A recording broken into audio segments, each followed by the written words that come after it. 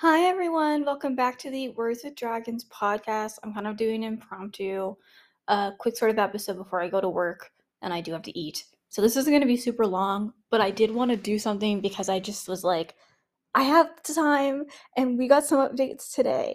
And I specifically wanted to kind of do an episode talking about the Dragon Prince's storm motif. So that's going to be like the main focus. And obviously, like, there's going to be a realm slant because they're two of the characters most heavily tied to that, as well as some of the things that we've gotten since the last podcast episode.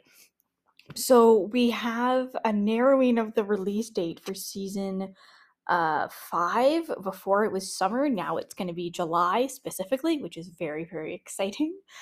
um a little bit. I'm curious if it'll be like after or before San Diego Comic-Con, because San Diego Comic-Con's pretty late in the month, but we'll just have to see.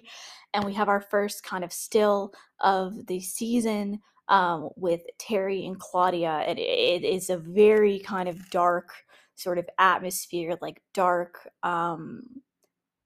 black trees, no leaves, like it's raining. It seems almost a little bit like marshy. And they're carrying what looks like an unconscious Viren.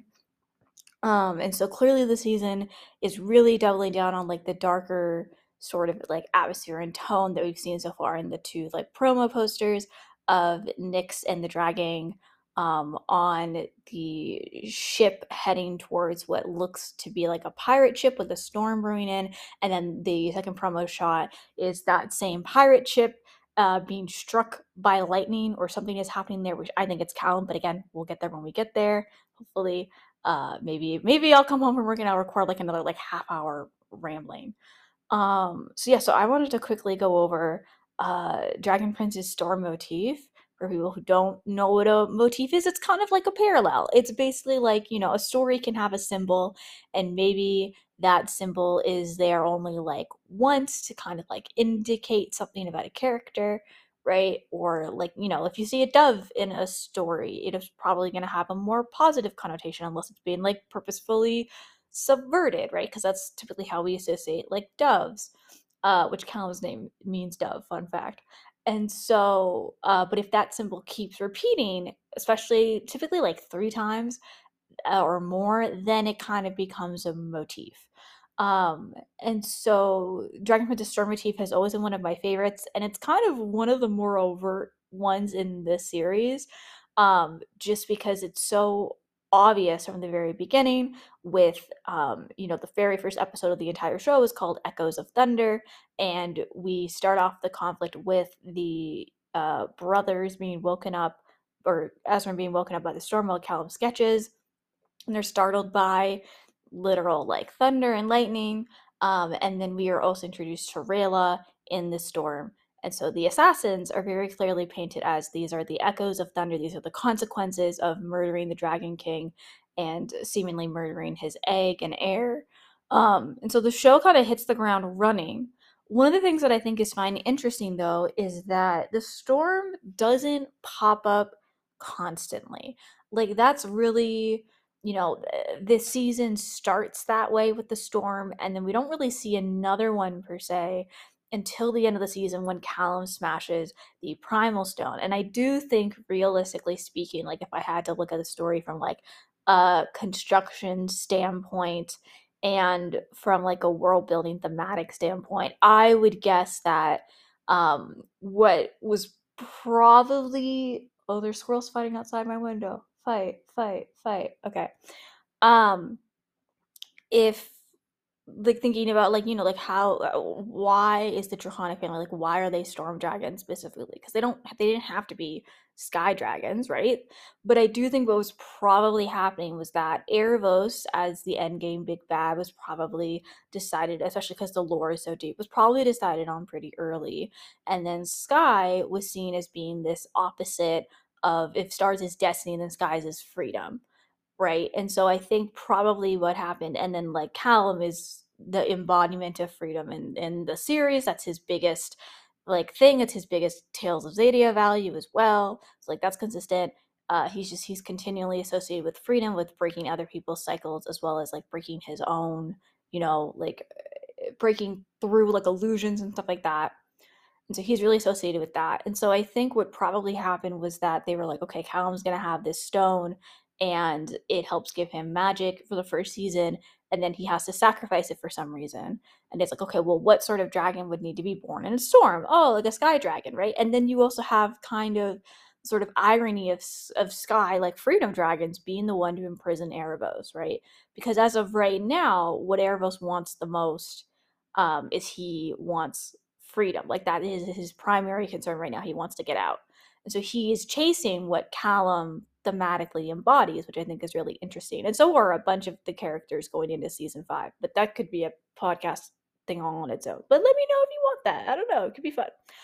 And then Erebos says maybe like late game is his idea of like justice, which is more of like what Ezra represents. And I'm really curious about like where that will go. Because Ezra and Umbrella are tied to justice a lot more as like a concept. And Callum is tied more to freedom and fairness, which is also really interesting. Again, whole other podcast, getting off topic. And so I think, it was wanting to have that kind of thematic connotation with storms. And there is something in literature and in a lot of stuff that we call pathetic fallacy, which isn't the best name for what it describes, where weather is associated with mood or atmosphere. So we see this a lot at least what I'm familiar with, in the Western literary canon, specifically coming out of England, because like the moors and the fog, like, weather was very much a present, all kind of dreary, right? So we see it in the Gothic a lot. And the example that I always think of is The Tempest and King Lear by Shakespeare, because The Tempest has a lot to do with magic and storms and freedom, and like it has some really, I should just do a post on The Tempest and the Dragon Prince. I might wait until season 5 comes out, but I'm like really really curious, because like there's enough there that I'm like interesting. um and then King Lear has this famous scene where King Lear is out in the storm and he's kind of losing his mind a little. And so storms, for a lot of understandable human reasons, tend to represent, disorientation, destruction, um, death. It can also be that idea of death as transformation, right? So, like, the person you are going into the storm will not be the person you are coming out of the storm. But the main thing that I find really interesting is that, so season 1 has those two storms, right? Like the opening, right? And then it has the closing storm. Season 3 doesn't really have any storms. Like, you have like winter in the flashbacks, but there's no real like storms in season 3, which is one of the reasons why I also think um it's the most kind of like triumphant season. Like, we for the main trio, they win. Like, they get what they wanted, they achieve their goals, everyone makes it out relatively unscathed. Even the people who haven't, like Soren obviously had that trauma with like Viren, and like Rayla almost died, Ezra almost died, Count, like there's, it's not like there wasn't issues. But they're all kind of like where they're supposed to be as characters, right? Obviously that's not as true maybe for the villains, but again. And so what I find is like interesting, right, is that season 4 also kind of opens with a little bit of a storm. So on the morning of Callum's birthday, it's raining. It's our first establishing shot of the castle. So it's clearly, um, you know, having parallels to the earlier seasons. And there might be a storm actually when Ezra comes back to the castle in season 3, now that I'm thinking about it. Which again, like, we have that transformation. Ezra is walking into something he's not totally sure that he's ready for, right? So you have all those kind of stuff. But the season that absolutely has storms the most is season 2.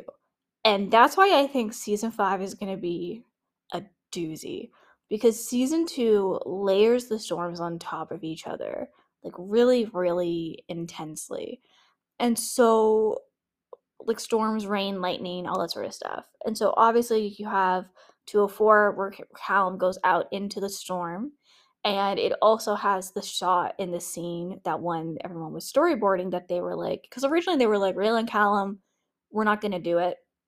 And at that point, I'd be curious to know if season one was like done or if they went back and they revised anything. Because if season one was truly just written and storyboarded the way that we got it, and there were no adjustments made when they realized that Rayla and Callum were going to be a couple, like if season one was just like that, I'm like, I don't know what y'all were doing, but like they're so intense in season one already. Like everything's already there, and it's a lot, and I love it so much. But that, obviously, so Raylan was deadly born in a storm, which I'm like, it may not come back, but it could, and I'm hopeful. For a few different reasons. So obviously, you have Cam going down to the storm. He almost gets struck by lightning. He chooses not to commit, right? So he's having his parallel arc with Viren in that episode. Viren doesn't go with Erebos. He still has other options. And Callum doesn't commit super self, like, he's still taking risks, but he can't fully commit to this self-destructive behavior, partially because he has a self-preservation streak, partially because he's like, you can't risk your life to learn magic. It's not worth it to him, and he doesn't really go back on that choice ever, at least for now. But Zim does get struck by lightning, but he's fine, which says a lot about either archdragons or beings connected to the sky arcanum, which is again exciting. And then we have the storm again, in 207 with the dragon. So everything with that is like happening in the rain. Callum does dark magic. Claudia has to choose between the egg and Soren. Like Rael is making her last stand. Like all that sort of stuff. Soren gets paralyzed, right? And then like the opening episode is also very, very storm heavy. So it starts with the storm. Callum's not doing well. They're going up the mountain. Claudia is dealing with the Soren fallout. And then obviously Callum starts having his dream where he's literally in a storm. He's back on the ship. He's drowning. Um, and again, it speaks to that transformation, right, of the person you are when you go into the storm. It's going to change you. And the main reason why I think I'm so intrigued going forward into, and then in season 4 we have the initial storm, and then we also have Zubeia summoning the storm specifically so that they can see through the mirror and they can see Erebos, even though it's dawn, right? So Dragon Prince also has a tendency where like good things don't tend to happen at dawn, which is kind of interesting. And I think that's one of the reasons why the storm motif, um, is so fascinating to me, and like why I wanted to kind of have this talk today. Woo, is because it combines other elements of the show, right? So water is very much associated with like shame and conflict and bravery, specifically like water is really, really anchored to Rayla's character. And now in the short stories, like Ripples about Erebos, Lost Child about Claudia and Sir Sparklebuff, and then as well, with Zubeia, which is called All Storms End, and Zim, storms, because they are tumultuous, right? They provide a lot of kind of elements. So there's all that stuff of like Zubeia has that like that shame and grief and love and fear and all these really complicated emotions, right? When you're feeling a storm of emotion, right? And then obviously you have the ties to water previously established. But the other really interesting thing about storms, and this is why I'm interested in how the show like portrays them, is because it falls back on that light and darkness, where darkness in the show is sometimes bad, but sometimes it's not. And you also have elements of, you have light in the show, where again we're more inclined to think of light as being a good thing, but sometimes it's good and sometimes it's not. And I think the storm itself is very evocative of everything that Erebos represents, because he's so chaotic and unpredictable and powerful, and he has these positive associations with light and darkness, and he has these negative associations with light and darkness. Like in darkness, gaze upon a fallen star, right? In darkness you'll see this light, and Rayla stepping through with the moon and the cube on her shoulder, and the dark magic eyes and stuff like that. But like the white on Claudia's hair is also negative. The black side is the good side for her. And then of course when Callum is possessed, his eyes are glowing like white. So I think, but you also have the negative associations of like Erebos had his chest piece or something, his full capacity of power, something along those lines. And now it's like it's dark, it's gone. And then the cube glows white, right? In the 404 intro, that's only for us to know as the audience, right? Like the characters don't have any perception of what that means. And so I think it's just really interesting to kind of see all those connotations. And I think that's why the storm fits so well, because I think what we're gearing up to with Erebos is that, um, you know, I'm trying to think of like how I want to articulate this. There was another thing that I had about storms. What was it? I don't know, maybe it was like lightning, because again, like lightning is the light and it can be bright and illuminating, but it can also be like destructive. And I think it falls back to that point of, you know, season 5 is going to push everyone to their fucking limits, I think, if this is any indication. And I'm really, really excited to see it. I love watching characters just, you know, they're just losing their minds basically, and they're trying to do the right thing, but they don't really have any good options. And like, what do you do? And choices and conflict. Like, I love that stuff.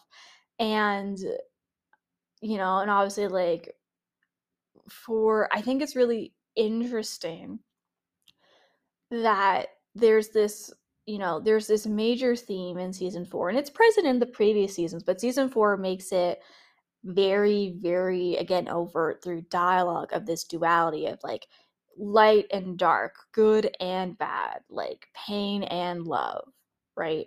Two cakes. And so that's why I feel like Erebos getting out cannot be a wholly positive thing for the villains and cannot be a wholly negative thing for the heroes. Like, I think that's almost too easy. And so that's why I think that like what we'll see is we'll start to see Vera and me like, I don't know about this, or even Terry being like, this is gonna do more damage than I signed up for. Like, saving your dad, cool, but like he might destroy the whole world. Like, I don't know. So I feel like we'll start to see reservations on the villainous side, and I'm really curious about where Claudia will go. Lost Child was a great examination of kind of her mindset, and again, it's bringing back Erebos' thing with like kids of like, oh, they're nothing but pathetic children.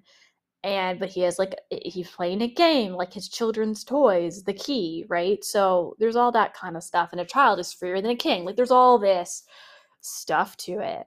um and so I'm just, yeah. And then for the heroes, like, obviously I do think Callum will eventually have an incentive to free Erebos on purpose. And that makes sense to me, because if Erebos is like the storm, um Callum already has released one. And, you know, there's all this stuff of like, oh, really, like the whole world is a primal stone, and you smash that primal stone. Like, if we're following the metaphors, it's painting a really interesting picture. And I also think the main reason why I'm like, I think this is all going to come to a head. And I think the storm motif for, you know, obviously the reflection in water that was mainly anchored to Rayla and then briefly to Athari as a characters, is now being expanded. So that's really exciting. Like, Claudia has it now. Erebos kind of has it now. Um, I'm sure we'll see something like that for Callum, because, and also if you're interested in more thoughts on like what water symbolizes in the series, I have a meta on my Tumblr. It's in my meta directory. You can click on the page, you can scroll down. It's all about the different levels of like water symbolism and like ocean and navigation and transformation and depths versus surface level and all that sort of stuff. So it's all kind of adjacent to this. Um, and so I think what really excites me is that when Rayla left and through the moon, she went out into the storm. And so she's a character in a lot of ways where she was already one of the echoes of thunder. And I feel like Erebos is too. And anyone who knows me at all knows that I love my Rayla Erebos. Banished elves, ghosted, sympathetic to humans. They're both hunting each other's high mage. They're both trying to save each, like, a respective high mage. Like, They both bow on secret paths to Zadia. Like, they're both seen as traitors. Chef's kiss. Love them. Love that foil dynamic and the way that it they both have to earn Callum and Viren's trust, like, respectively. And then even in season 4, Viren's relationship with Erebos isn't what it was in season 3. He's having more kind of like doubts and reservations, but like Claudia's confident, like, oh, Erebos will save you, even though like it's clear that like this is also a self-destructive path. And then you have Rayla being like a perfect mirror, where like her relationship with Callum is not what it was. She also fucked it up. Um, and she's specifically the one who fucked Erebos and Viren over. Um, but like Rayla being told like, oh, like you have to kill me, and like she's probably gonna be the one to like save Callum. And I think even that's really interesting, because her big character like introduction moment is when she fails to kill Marcos in the storm, and that put her team at risk. And I think it'll be interesting to watch her like purposefully choose to not kill. And if she tries, I'll be like, oh my god, yay! Like I'm here for shit getting messy as hell. I'm here for murder as an act of love. I'm like, yes, delicious. But if she refuses to kill him, then that's gonna put the world at risk. Like, and it pans out for her. This is my thing, right? I'm like, season 5 cannot end well. Like, it has to end badly. Like, season 5 and season 6, I'm like, we're in the Dragon Prince's tragedy arc. It's not going to go well. And so, what I think is like really interesting, right, is like Rayla can save Callum. It's the symbolism there, like, the setup is there. I've talked about that before, so I'm not going to go too much into it. I'm like, you can watch the other podcast stuff, or anything that any meta that I've written in the past like 3 months touches on it, I'm sure. As light in the darkness, but like, again, light isn't always a good thing, right? And so I think it's like this aspect of like, she can save him, and it won't be enough. Like, no matter what anyone does in this season going forward, whether Erebos gets out, and I do think that he will this season, or whether he does or doesn't or whatever. But I'm like, everything they do in season 5 will not be enough to stop him. Everything they do in season 6 will not be enough to stop him. Like, we know the way that this story is going to be written, in terms of just like structure. Like, they can't have their big bad defeated in like episode 3 of season 5. Like, it doesn't make sense. It's not how it's gonna work, right? And so with Rayla, I think it's really interesting how heavily she's been tied to the storm, where she starts the arc 1 of going off on a mission to kill a king of Katalis in a storm, and then she ends arc 1 in terms of Through the Moon of going off into a storm to kill a king of Katalis, right? Like, if you kind of follow through, and or even just like, she goes to kill a high mage, and now she, in season 4, she wants to save a high mage, right? So everything with her is very, very tight. And then Callum is heavily tied to storms, because that's what led to like the Arcanum discovery, and his emotional state. And I do think that he is likely either being conducting the lightning or being struck by lightning. But like, I do think that he's the reason that lightning is striking the boat, or being channeled up from the boat, in terms of destruction, in the season 5 poster, because that just makes like the most sense, because the only other person it could be would be Zim. And I do think that Zim and Zubeo will probably be having their own little like subplot or something this season, because like they don't need to be as involved. um and like, if the kids could fly, why have a fucking boat in the first place? So I'm like very much like intrigued along like that lines of like, what would, and also like, I've wanted this for a long time. So I'm just like, what is making Callum lose his mind and his shit enough that either he can't control his magic, or he is controlling his magic, but he's doing something where like, that boat is not surviving that lightning strike. Like, it's gonna be bad. So it's like, where are they gonna go? I think Domina Profundus might like save them, but I do think it's like some sort of desperate last ditch like to protect. And that's like what it really comes down to, I think the storm is again gonna have like season 5 is gonna be so good because again, like the two characters who are most like everyone who's most heavily tied to the storm right now has been set up to have massive arcs in season 5. Like Rayla has the coins and the possession plotline and just her relationship and dynamic with Callum in general, as well as maybe getting to learn and work through some of her own actual emotional issues in terms of like she deserves to be saved. She's not worthless. It doesn't always have to be her. That's sacrificing. And again, we see that perfectly kind of accentuated in Through the Moon and through her letter, where she goes out into the storm and she says, like, making hard choices and going to dark places is an act of love. It's a gift. Like, it's very Erebos-y kind of like language, gift giving and light and dark and all that sort of stuff. And then we have Callum, who's also really heavily tied to the storm.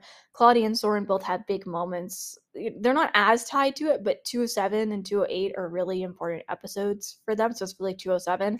So I'm like, there's enough there in some ways. And then Viren is kind of um tied to the storm in regards to his history with like thunder, in terms of like, oh, the storm had come and like Sarai, and like, so the storm is specifically like loss of a loved one or wanting to protect a loved one. um and so I think that that is also really important because I was thinking about it. I'm like, well, in season 5 we're going to be learning more about Viren and Soren's bond, and we know it looks like while Viren's passed out, he's going to be having dreams or flashbacks or whatever. Because one of the out of context spoilers that we have is conversations with Kapar, like for season 5 specifically. And Kapar was his mentor who was like, I don't know if you should do this thing to save your son. And Viren went, fuck you. And he did it anyway.